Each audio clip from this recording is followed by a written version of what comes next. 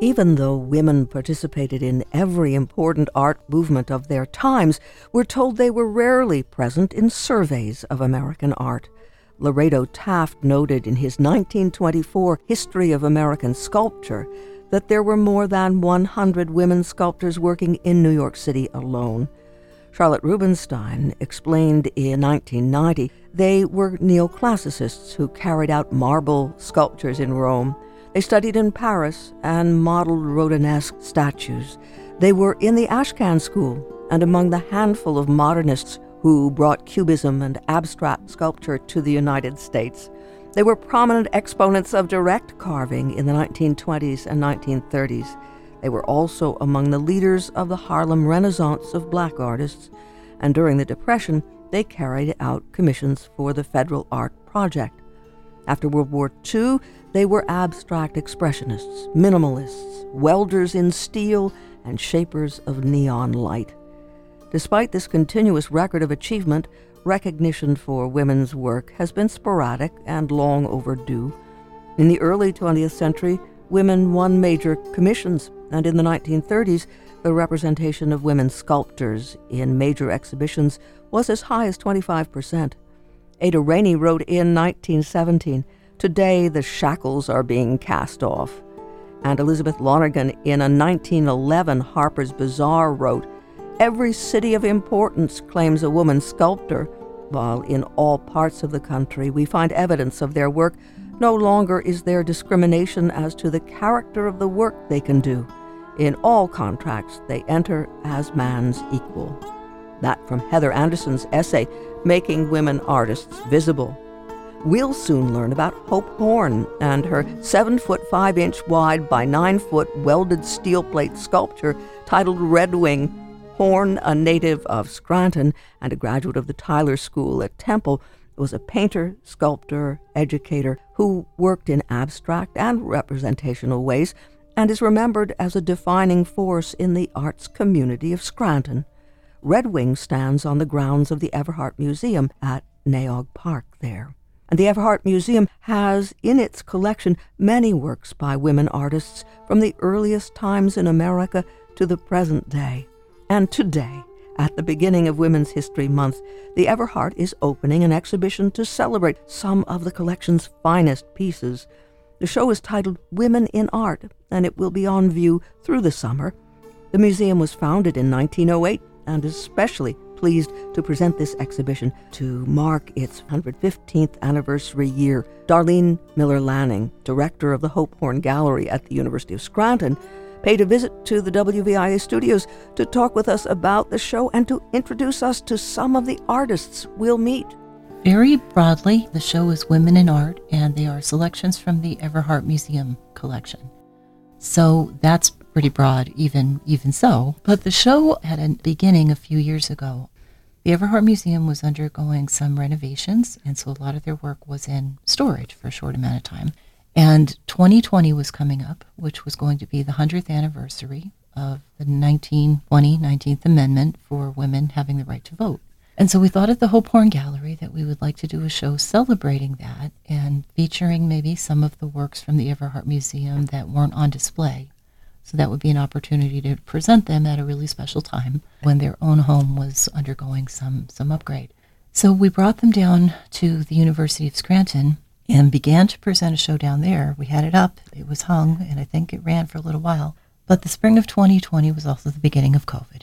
While we had a campus audience, we were closed to public receptions and events with the general community. So it was a beautiful show, and it was there, and it had a really important connection to that historical event. But like so many things, because of COVID, there's a little bit of lag time now in terms of the real community involvement and celebration that could be attached to that. So the Everhart's gone through its renovations, and so the works are back home, and we had the opportunity to install them there in the gallery on the first floor. So they look really beautiful. So it has a double life in a lot of ways.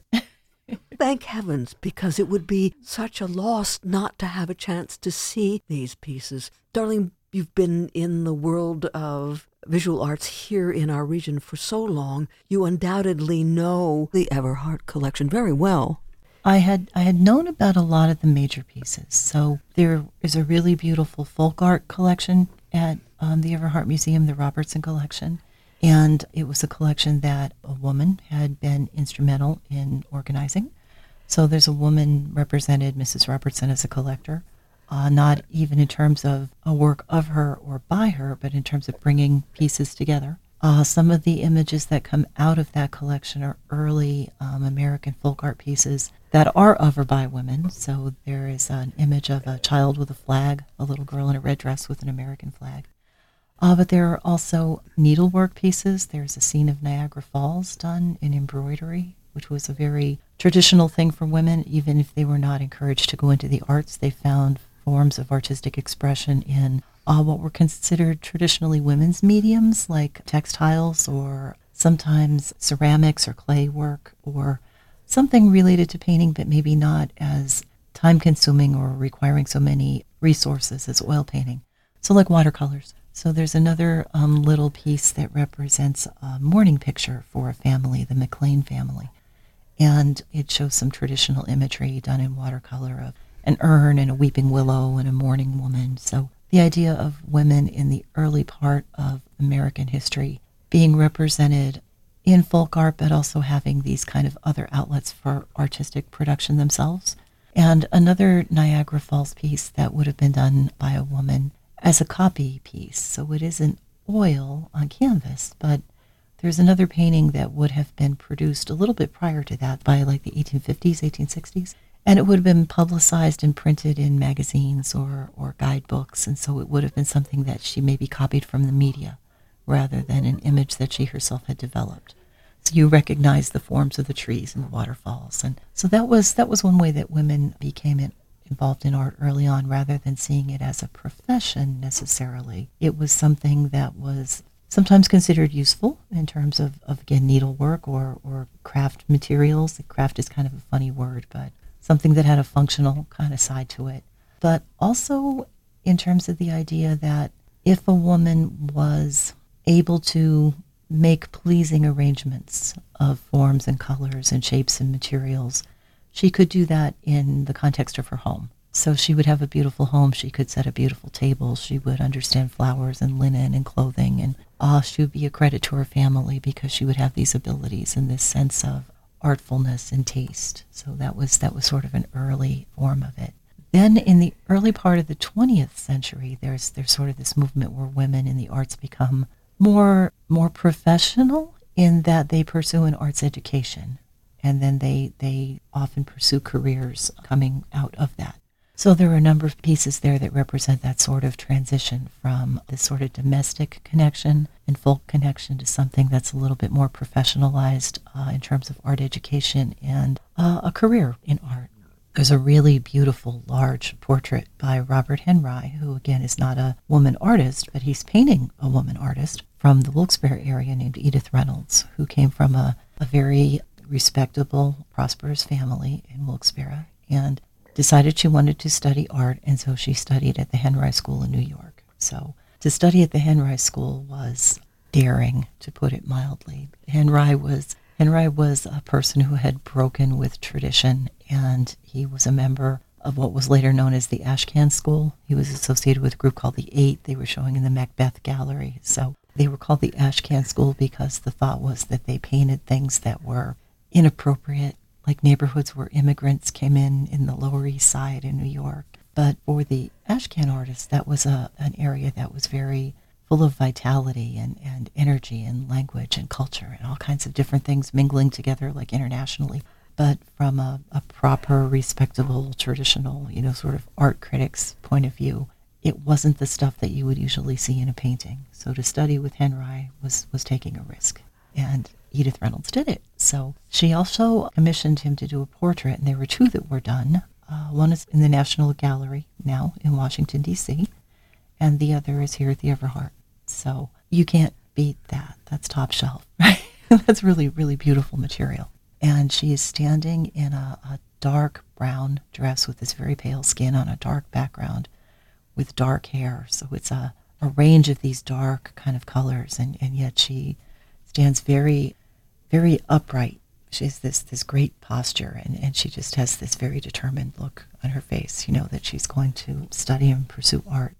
There's a painting by her in the show. It's a landscape of sort of the northeastern Pennsylvania region with the green hills and mountains and a thunderstorm going over the valley. And she was from Wilkes-Barre, but the family also had a home in Bear Creek. So she was connected to, again, kind of the outer landscape, more nature sort of settings that I think you see represented in that work. And then next to her hangs, that's probably the handwrite portrait of Edith Reynolds, is probably one of the biggest paintings in the gallery, if not the biggest. But then next to it is probably one of the smallest. And it's a drawing of a lady and a newsboy, a very small little sketch by a woman named Amy Londoner, who had been Edith's classmate at the Henry School. So Amy was originally from Denver, and she had come to New York and pursued the arts, lived for a long time with her sister, worked as an artist, and then the two sisters, as was the case with so many people in the early 20th century, had health issues. Modern medicine, wasn't what we know of now, so a lot of people were susceptible to chronic things like tuberculosis and various illnesses like that. So Amy's sister eventually passed away, and she herself was ill. And throughout that amount of time, from the years when they were students together at the Henry School, she and Edith Reynolds had kept in touch. And there are letters back and forth to them, from one to the other, where they talk about various things. And Edith ultimately invites her to stay with her in northeastern Pennsylvania. So they have a lifelong friendship. And to see the two pieces there together in the gallery is really a wonderful thing. So one is this large painting of Edith Reynolds, almost full length, and then the other is this tiny little drawing of a full-length woman with a little newsboy, like looking at her. So again, a newsboy is very much Ashcan kind of style subject matter. And then there are two other sort of group portraits of women. One is by an artist whose last name is Coates, and it shows sort of women from maybe the 1918, 1920 kind of time frame. Very elegant, beautiful blues, and at a tea table, maybe having tea or breakfast in the morning or something. And like these kind of light, airy pastels. And then the other is by an artist named Priscilla Longshore Garrett, who was initially from Philadelphia but came and settled in Scranton for a while and worked around Old Forge. But she has a painting called Tete-a-Tete, and it's very brightly colored, and instead of these soft light pastels, it's like orange and purple. These really vivid, kind of almost expressionistic sorts of color. And it shows two women who are having drinks, and as opposed to those very sort of delicate traditional ladies, they have these really bright kind of clothes and these large hats and these red painted fingernails. So much more 1930s, 40s kind of feeling to that piece. There's another landscape by a painter named Mary Butler, who again came out of the Philadelphia region and traveled and did a lot of landscapes in sort of a more modernist kind of style. So those are kind of a grouping that we have. And then the other wall has Violet Oakley. Violet Oakley was an artist who was associated, again, with the Philadelphia region, so there were a lot of artists here who came from there, as well as New York, so both of them were big centers for the arts in the early 20th century. But Oakley is known for doing the murals in the Pennsylvania State Capitol. So it was unusual to be a woman who pursued art education. It was unusual to be a woman who pursued a career as an artist, and it was really unusual for a woman to receive a commission to decorate a really large government building. So Violet Oakley had an incredible career. The painting that is on display is from 1920, and it's called The Weavers of New Hope, and it represents a friend of Oakley's who had been an artist who lived outside of the Philadelphia region in a town called New Hope. And New Hope had been at the time kind of an artist colony. It still is. I mean, a lot of artists and galleries and things are there. But there had been a weaving studio there, and Oakley's friend, was at the weaving studio. And so the portrait is of her friend, who was a really beautiful, strong, classical-looking woman. And the portrait is actually modeled on the figure of one of the Sibyls in Michelangelo's Sistine Ceiling. If you see those two, the composition of those two figures are very close. And as a muralist, Oakley knew about Michelangelo. She had looked at Michelangelo. But this very powerful, strong kind of classical woman is seated at a loom, and she's holding up a piece of fabric that she's woven. And so the title is The Weaver of New Hope. And literally, she's a weaver, and she lives in New Hope. So that's a very accurate description. But it's from 1920.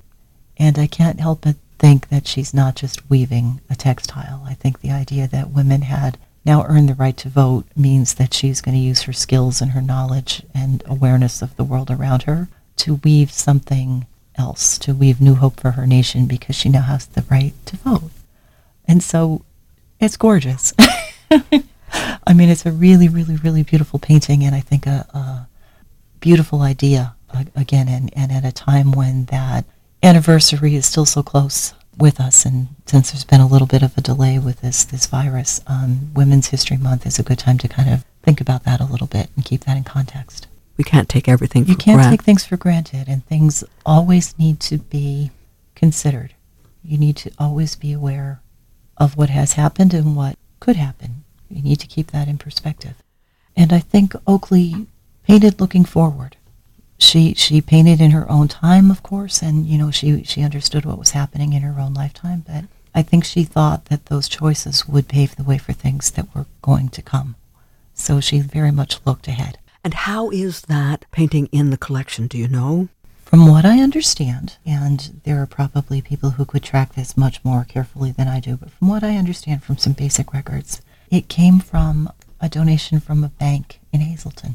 And again, I haven't tracked a lot of it as closely as I could, but I think that early in the 20th century, Oakley had been doing a lot of programs around Pennsylvania. She was presenting things. There were prints that were traveling. There were different kind of programs for school kids, things like this. And I think at one point she had been connected somehow with the Hazleton area, and that was probably one of the ways that image came to be in that location. The sense we're getting, Darlene, from just the images you're describing is the wide variety and styles, perhaps the more conventional with the tea service, but the tete-a-tete has the more modern sense. We leave this exhibition with a feeling that these women, their images, their involvements were rich and complex. Yeah, they're very involved in a lot of things. There are a lot of things that you can further explore, and hopefully the exhibition, it's not the beginning and the end of the discussion of women in art at the Everhart. The last wall in the exhibition has more recent works, so from the 30s through like the 70s, that kind of time frame.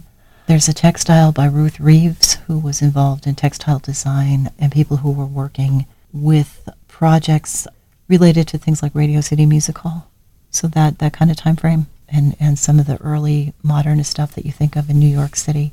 There's a piece by a woman named Grace Borgnicht, which is sort of a abstracted watercolor of a breaker in the area.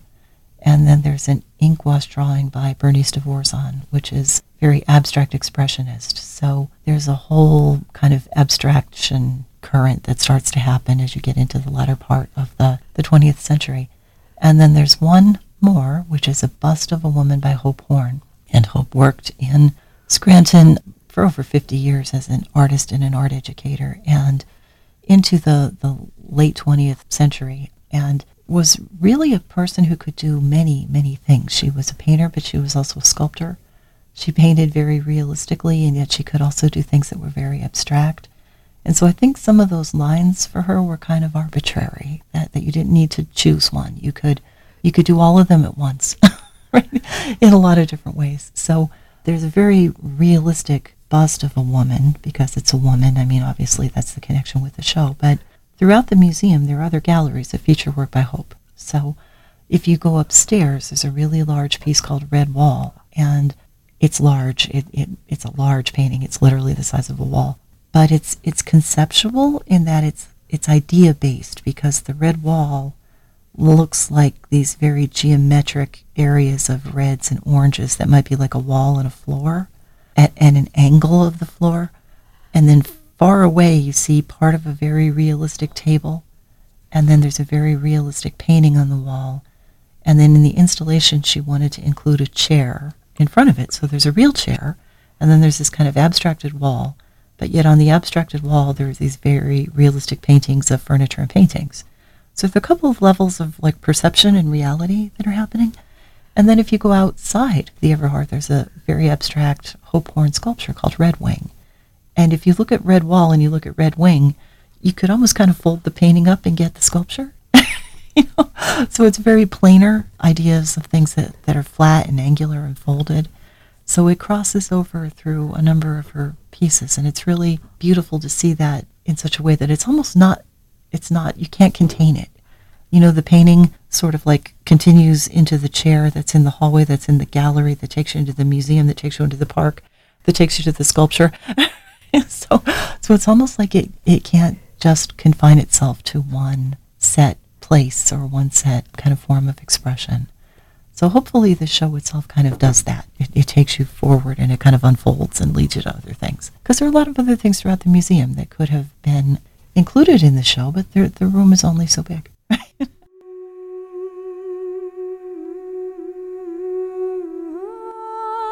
Darlene Miller Lanning, director of the Hope Horn Gallery at the University of Scranton. Dr. Miller Lanning speaking with us about women in art, the exhibition opening today, March 2nd, at the Everhart Museum in Scranton in celebration of Women's History Month. The show will be on view through summer 2023. For more information, everhart-museum.org, everhart-museum.org. The Everhart Museum was founded in 1908 and this year is celebrating its 115th anniversary. The Everhart Museum of Natural History, Science, and Art is the largest general museum in northeastern Pennsylvania, located in Naog Park, 1901 Mulberry Street in Scranton. Again, Women in Art opening today and on view through summer 2023. For more information on the web, everhart-museum.org, everhart-museum.org.